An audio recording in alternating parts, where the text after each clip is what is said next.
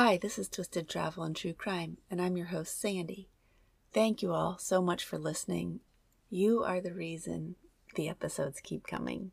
You'll hear me say it over and over that I'm grateful for each and every one of you. All right, let's get going.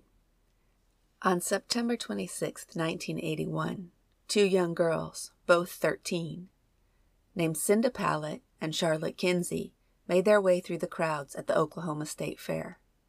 The smell of cotton candy and body odors filled the air, but that didn't matter to them. It was the first time they were allowed to attend the fair without their parents.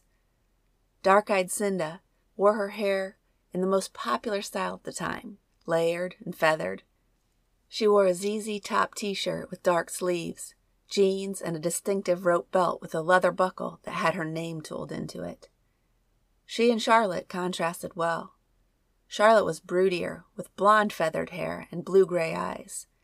The fair was a bright spot in what had been a dark time for Charlotte. She'd been struggling with her mental health, and 2 weeks earlier she'd tried to overdose on tranquilizers, but she was feeling better. The fair would be an opportunity for her to get out and have some fun.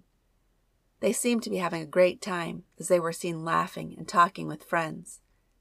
At 5 p.m., Charlotte called her mother to tell her that she and Cinda had been offered a job. She wanted to know if it was okay if they stayed out a few hours longer. They and a couple other kids would be paid well for unloading stuffed animals from a truck and bringing them to the fairgrounds. Charlotte's mother agreed with the stipulation that the girls call her at 9 p.m. The girls promised they would. Charlotte had planned to stay the night at Cinda's house, so it's assumed they would call from there or from the fairgrounds. Cinda then called her parents to ask if she could take the job offer as well. Their parents felt safe in the thought that the girls were together, so permission was granted. Little did they know that the job their daughters had been offered would lead the families down a path veiled in mystery and anguish. Their voices were silenced, and the promise to call home would remain forever unfulfilled. As the clock struck 9 p.m. that night, the girls' homes were filled with a haunting silence. When they didn't come home, the Oklahoma City Police Department was called, and a search was launched. The girls' homes were filled with the sounds of anxiety and fear.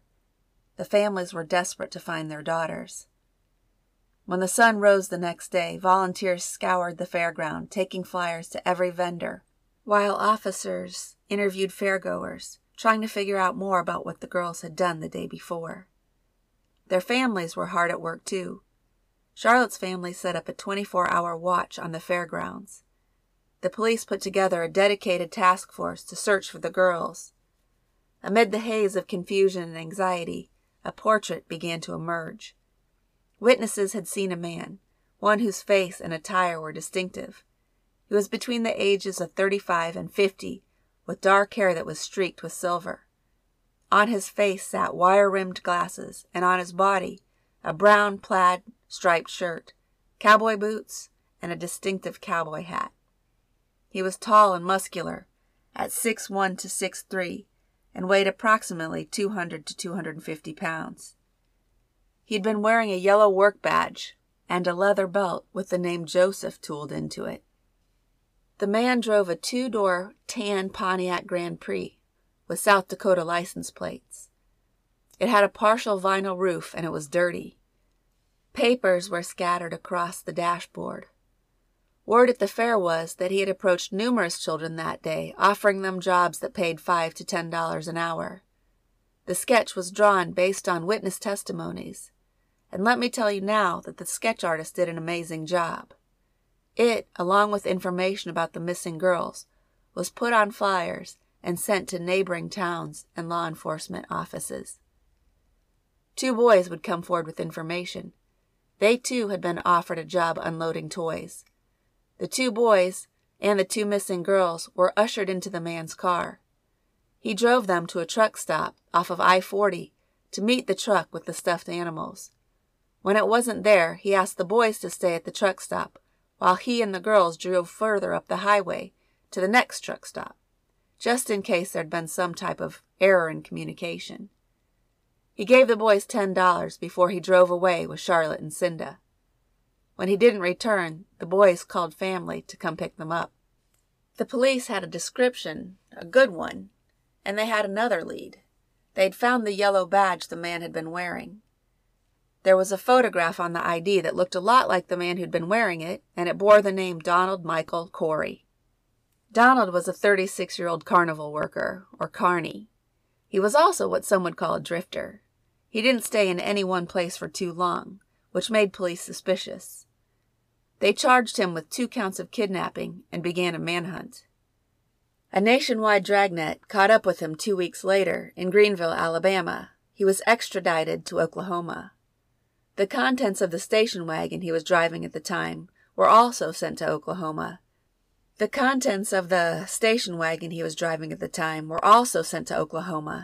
And officials began conducting extensive lab examinations of the items found inside.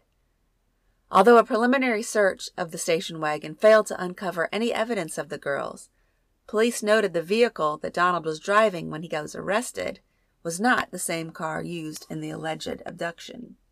For 10 days he sat in a jail cell, suffering through withdrawal symptoms from his addiction to Demerol. Investigators combed through the evidence from his vehicle, but found nothing of interest. They gathered evidence of Donald's drug addiction during their search for him, and it was his addiction that helped authorities trace him to Alabama. They were able to track him from one hospital or clinic to another.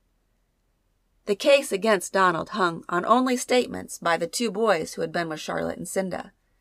Their statement was that the photo on the discarded plastic ID badge looked an awful lot like the man who they said had offered them a job unloading stuffed animals at the fair. Once in custody, Donald, who followed the fall carnival circuit, admitted he lost the ID badge on the fair midway. He reported the loss of his badge to authorities at the state fair in Oklahoma, and they asked him to return later in the day for a replacement. Not caring much about the name tag, he left before picking up the new one. After he left Oklahoma, he traveled to Dallas and then went to a carnival in Memphis, Tennessee. He found out he was wanted when he went to a ministerial association to ask them for financial help. They sent him to a police station for a routine screening, and when they did, a warrant check turned up the 2 Oklahoma kidnapping charges. He was promptly arrested. There were problems with this suspect, though, big ones. The first I already mentioned. He didn't drive the same kind of vehicle as the one the boys said they had ridden in. Second, he told police he wasn't in the area on the day the girls went missing, and well, when he was presented in a police lineup, the boys and 3 other witnesses said Donald wasn't the right man. The man with the stuffed animals, they said, was at least 3 inches taller. After 6 days of interrogations and investigation, they let him go. They found definitive proof that he had been in Dallas, Texas, on the day the girls went missing. He was innocent, but his name had already been dragged through the dirt. He was angry and hurt, and although he wasn't physically abused, he felt like he was mentally abused after having been called a liar over and over while being interrogated. The police, possibly embarrassed, agreed to drop 2 felony counts of obtaining a controlled dangerous substance by fraud if Donald would undergo a drug rehab program after his return to South Dakota. With their first suspect cleared of charges, it was back to the drawing board for investigators. They eventually ruled out all the carnival workers and stated that they believed the suspect had stolen Donald's ID so that he would have access to the fairgrounds, and he'd be able to gain the trust of kids who attended the event. One early suspect was a man named Royal Russell Long. His brother-in-law had called to tell police to take a look at him. Royal was a part-time carny and a long-haul truck driver.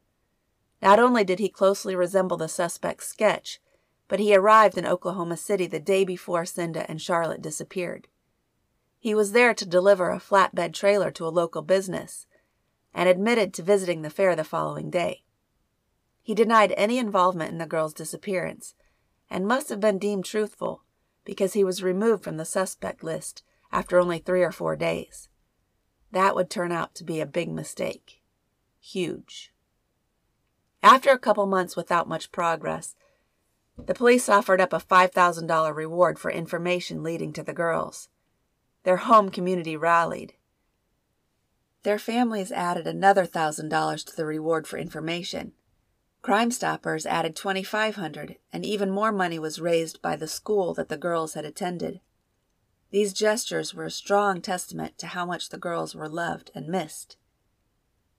The kidnapping reached national attention, with tips pouring in from as far as California, Maryland, and New Jersey, where a woman claimed she'd seen the two girls surrounded by a group of 5 Hispanic men working at the Funtown Pier in Seaside Park. There was even a reported sighting in Germany. Unfortunately, none of these tips were helpful in the investigation. There were some leads that were passed on to authorities through the girls' parents. Cinda's father was told that a man identified himself as James Miller, and he'd allegedly confessed to killing his daughter, while another man said he had seen the girls' bones and burnt clothing. Charlotte's sister, Lisa, had an ex-boyfriend who said he'd received a phone call from Charlotte, during which she said, "Curtis, help. I can't get a hold of Lisa." Unfortunately, these leads went nowhere, and the case grew chilly. 3 years later, and several states away, 2 more girls would go missing. The first was named Sharon BaldEagle, and the other we will call Dusty. I don't want to use her real name because she survived, and at the time the girls went missing, she was a minor. She deserves her privacy. The girls both came from Eagle Butte, South Dakota, a place where the vast expanse of the Great Plains meets the horizon. Sharon, age 12, was the oldest of 4 siblings and had just begun her first year at Brainerd Indian School in Hot Springs, South Dakota. I guess she didn't like it much because she ran away. Her plan was to meet up with her friend Dusty, who was 15, and hit the road. Sharon's father believed she was going to make her way to Idaho to visit friends who she'd gone to school with in the past. As the story goes, their ill-fated journey began on the streets of Hot Springs, but they worked their way to the highways and byways of Casper, Wyoming. Their method of travel wasn't safe, but it was common at the time. You guessed it, hitchhiking. Regrettably, they crossed paths with truck driver and part-time carny Royal Russell Long, and his intentions towards the girls was anything but admirable. He offered them a ride, which they accepted. Then he offered to drive them to his home in Evansville, Wyoming, where he promised to feed them and let them wash their clothes, shower, or whatever they needed to do. Once there, he offered them $100 for sex, which the girls refused. When they did, he pulled out a gun and tied them up with coat hangers and duct tape. He beat up Sharon and raped Dusty. When he was done, he was tired and went to bed. While he slept, Dusty was able to loosen her bindings and escape. She ran to the closest house, but by the time police had arrived, Royal was gone, and so was Sharon. Dusty said that while she was at the neighbor's house, she was close enough that she heard the sound of Royal's truck as he drove away. After hearing Dusty's report of what happened, the police jumped into action. A week later, Royal was apprehended in New Mexico. Inside his vehicle, the officers found 2 stuffed animals, a green frog and a pink snake with a bow tie, but they didn't find Sharon. Royal said he didn't know where she was, and when asked for his side of the story, he said that Dusty and Sharon had told him that they were 18 and 19 years old, and they looked it too. His words, not mine. I don't think there's any justifiable way that a 51-year-old man could say that a 12-year-old looked 18. Also, why would a 51-year-old man have toys in his vehicle? Probably to lure children inside, not adult women. If he said he had young kids, well then he'd know for sure what a 12-year-old looked like. Hey, it's Kaylee Cuoco for Priceline. Ready to go to your happy place for a happy price? Well, why didn't you say so? Just download the Priceline app right now and save up to 60% on hotels. So whether it's Cousin Kevin's Kazoo Concert in Kansas City, go Kevin, or Becky's Bachelorette Bash in Bermuda, you never have to miss a trip ever again. So download the Priceline app today. Your savings are waiting. Go to your happy place for a happy price. Go to your happy price, Priceline. Royal admitted that at first the girls said no, they weren't those kind of girls. But later, Dusty changed her mind. She allegedly told him that they needed the money for food. He and Dusty had consensual sex, but afterwards Dusty demanded $200 from him and threatened to accuse him of rape if he didn't give her the money. He said that's when he found out that they were actually minors. He also admitted that there'd been a struggle, but he was the one who got hurt, not the girls. They gave him a bloody nose, so he pulled out his gun and tied them up. Then he took a nap, and when he woke, he discovered that Dusty had escaped. He must not have slept long, or the police response time was really bad, because he had plenty of time to carry Sharon out to his truck and race out of town. He said he drove her to Cheyenne, where he put her in a light-colored truck bound for Texas, and said good riddance. He never saw her again. Then he claimed he didn't even know he was wanted for kidnapping and rape until he went back home to Casper. At that point, he knew he'd be in big trouble if he was found there without Sharon, so he decided to drive to Texas to look for her. There were no facts to support the story. No one had seen him with Sharon. He was unable to identify the supposed trucker who drove Sharon southward or the truck she was allegedly placed in. It was obvious to the authorities that Royal had taken her, and they believed he killed her, but they had to prove it, and it wasn't going to be easy.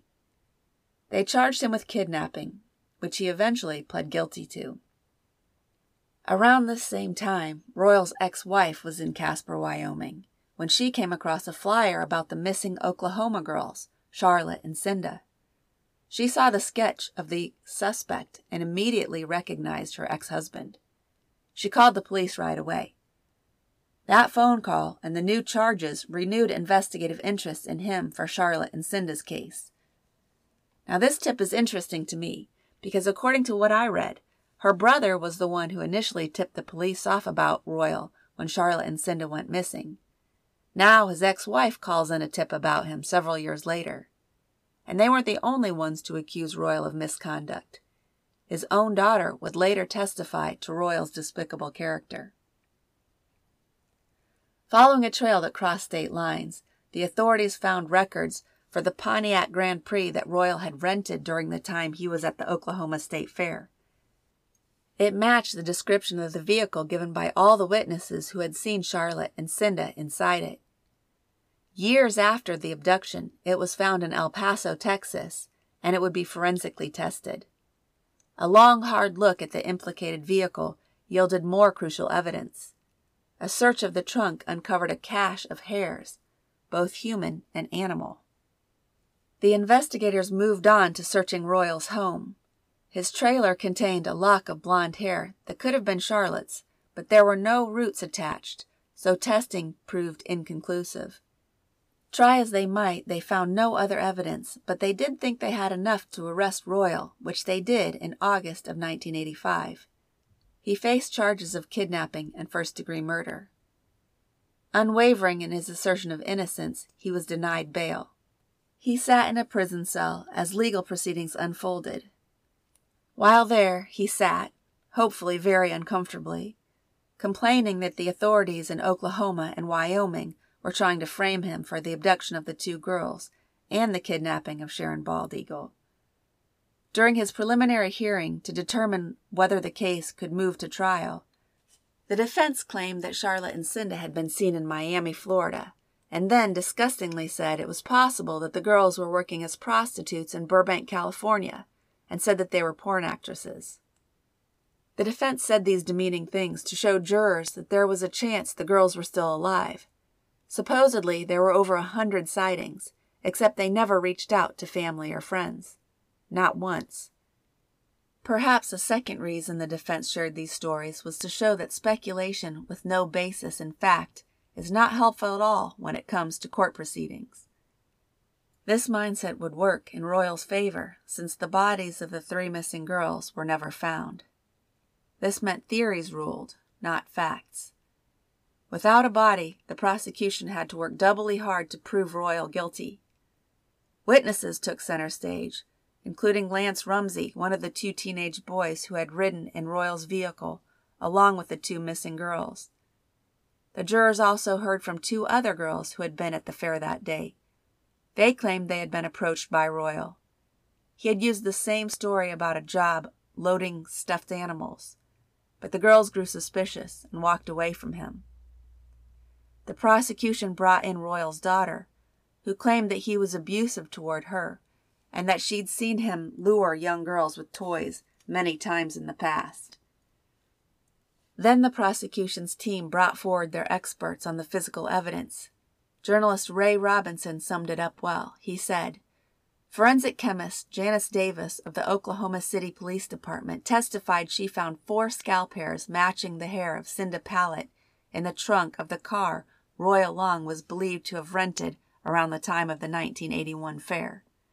They used strands of hair found in 2 of Cinda's hairbrushes for comparison purposes. The hair found in the car had been stuck to a mat in the trunk after it had been painted over. Even so, they appeared to be a match." The chemist also said a lock of blonde hair found when police searched Royal's home matched hair clipped from Charlotte Kinsey by her grandmother a few days before her disappearance. Since there were no roots in the clippings, the forensic chemist could not conduct a complete comparison. The chemist sprayed the trunk mat with luminol, which glows when it comes into contact with blood and other substances, and sent photographs of the glow pattern to an expert on the technique. He testified that police did not tell him what they were looking for when they submitted the photographs. But in examining the pattern, he thought there was a possibility of either 1 large or 2 small bodies being placed on the mat.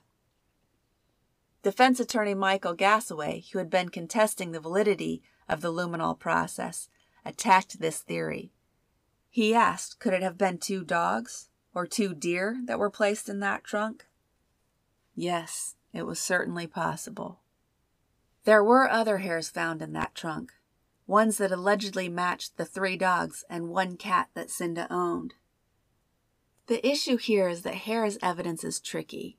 As I understand it, and note that I'm definitely not a lawyer, nor do I claim to know the law at all, but I believe that hair evidence is only used in court if it's accompanied by other, more concrete evidence. The bottom line is that there simply wasn't enough concrete evidence against Royal Russell Long. The judge ended up throwing out most of the physical evidence, as well as the testimony from Royal's daughter. He said at the time, "The evidence is simply not here. If Royal is in fact guilty as charged in this crime, it would appear that law enforcement officials in Oklahoma picked him before he was ripe." District Attorney Robert Macy would go on record saying that the judge was wrong not to let the jury decide in the case. He believed Royal, at age 50, was a serial killer, responsible for the death of as many as 20 to 50 young girls. He said, "I think it's a black day for this country because a baby-raping murderer has been set free." If there's a silver lining, it is that Royal was convicted of kidnapping Sharon and Dusty and was given back-to-back life sentences. You all know a life sentence doesn't mean an entire life, but a good portion of it. And a good portion of his life would have been spent in jail. But in this particular case, he did end up serving a life sentence because he died on November 3, 1993, of a heart attack while in the Wyoming State Penitentiary. He was 58 years old. He took his dark secrets to the grave with him. Yet as the chapter of Royal's life concluded, an unsettling aura of mystery still lingered.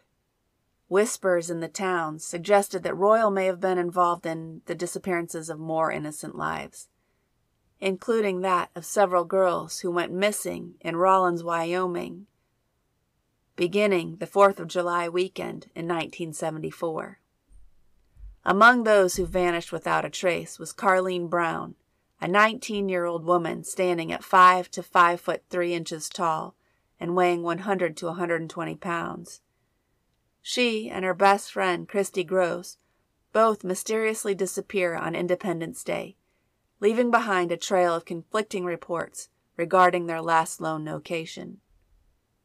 Some claim their car remained parked at the fairgrounds where they were last seen, while others contended that it was discovered over 200 miles north in Worland, Wyoming. Carlene, to this day, has not been found. Deborah Meyer, another missing soul, was only 14 years old when she vanished from Rawlins on August 4th, 1 month after the first girls disappeared. She had been visiting a family member at a local apartment building before heading to a local movie theater. No one is sure whether she reached that theater or not. She stood at 5'4" tall and approximately 115 pounds, and shared physical traits with Carlene, brown hair and eyes. Notably, she had a small circular growth on her left ear and relied on a full set of dentures when she disappeared. Then, a heart-wrenching case emerged involving Jaylene Banker, a 10-year-old girl who disappeared on August 23rd. This was only 20 days after Deborah Meyer's disappearance. Jaylene had been visiting the Carbon County Rodeo in Rawlins when she became separated from a friend and was tragically never seen alive again. The response to Jaylene's disappearance differed significantly from the others. A massive and determined effort was mobilized to locate her. Yet tragically, it yielded no results, at least not immediately. As was fairly common practice in the 1970s, the disappearances of Carlene and Christy were initially classified as runaways. Rawlins police did not initially afford their cases the seriousness they deserved, as Carlene had a history of playing her divorced parents against each other, moving between her mother in Colorado and her father in Rawlins. While she was known to leave when it suited her, she'd always returned before too much time had elapsed. The discovery of Jaylene's lifeless body in a field 8 months after her disappearance, and the identification of Christy's skeletal remains in Sinclair, Wyoming, 9 years after her disappearance, sent shivers down the spines of those who had followed the cases. They had both met a gruesome end, succumbing to blows to the skulls. Christy's remains were identified through dental charts and a ring found alongside her bones. Despite persistent police investigations, the poor evidence and the passage of time had transformed the pursuit of truth into a difficult task. In 2012, a ray of hope emerged when Janet Franson, a DNA technician from the University of North Texas, took up the challenge of using DNA to track down the missing girls and their potential killer. She was joined by a dedicated team of forensic anthropologists, an odontologist, and a fingerprint expert. Their efforts were difficult because of the absence of bodies, leaving them with a few leads to follow. Adding to the complexity of the case was Carlene Brown's adoption as an infant. This rendered her birth family a mystery. Tragically, her adoptive parents, comprising her father, mother, and her brother Rick, had all passed away. Rick, too, was adopted, eliminating any possibility of using familial DNA to aid in the investigation. This so-called ray of hope also went nowhere. Throughout the years, the name that looms largest in the realm of suspects remains that of Royal Russell Long. He was a resident of Rawlins in 1974. While some speculation has occasionally pointed fingers at notorious figures like Ted Bundy, the police dismissed these theories as unlikely. Thus, the enigma surrounding these disturbing disappearances persists. As the years turned into decades without definitive answers about Sharon BaldEagle's whereabouts, her father's pain remained palpable. When asked about what it's like to live with this uncertainty over 3 decades, he struggled to find words. "It hurts to even talk about it," he admitted, his voice heavy with emotion. "She's in my prayers every meal, and she's traveling with me." He gestures towards the small, faded photo of Sharon taped inside his vehicle, which revealed that her picture was a constant presence in his truck. "I will never forget her," he said, his eyes welling up with tears. He had raised Sharon and her 3 younger brothers as a single father. He forged a close and loving bond with his eldest daughter. She was the lady of the house, and she was a daddy's girl, he reminisced. his voice filled with both pride and longing. Sharon's spirit was evident in her love for singing, playing piano, engaging in art projects, and participating in powwows. She also played a significant role in caring for her younger siblings and possessed a talent for cooking. Tragically, a tornado had destroyed his house in the early 1990s, leaving him with few precious photos of his beloved daughter. Sharon BaldEagle's father was grateful for the emergence of the missing and murdered Indigenous women's movement, which has raised awareness about cases like Sharon's, both old and new. Despite the passage of time and the many challenges he faced, he has clung to the belief that Sharon is still alive and being held against her will. In 2013, with unwavering hope, he spoke of their eventual reunion. "There's no word for goodbye in Lakota," he explained. "Since goodbye is final, we say dokesha, which means later. We'll always meet again later, no matter what." These missing women would be in their 60s now. All their families have left are memories. Speaking of memories, if you, by chance, happen to know anything that might be useful to solve any of these missing women cases, please get in touch with your local law enforcement. Yes, a lot of time has passed since these girls went missing, but there are still family alive who want answers. I hope they are able to find some. I will post pictures to go along with today's episode on Facebook and Instagram. Please check those out, especially the sketch of the suspect who took Charlotte and Cinda. It looks just like Royal Russell Long. This episode is dedicated to one longtime listener who has been itching for me to cover an Oklahoma case. I hope he enjoyed this episode as much as I enjoyed researching it. Thanks again for listening, and a special thanks to each and every one of you who shares this podcast with a friend or rates it, reviews it on iTunes or wherever you listen. I also have an extra large thank you for Alice W. and Jewel C. for becoming Patreons. You guys are the bomb. Thank you so much.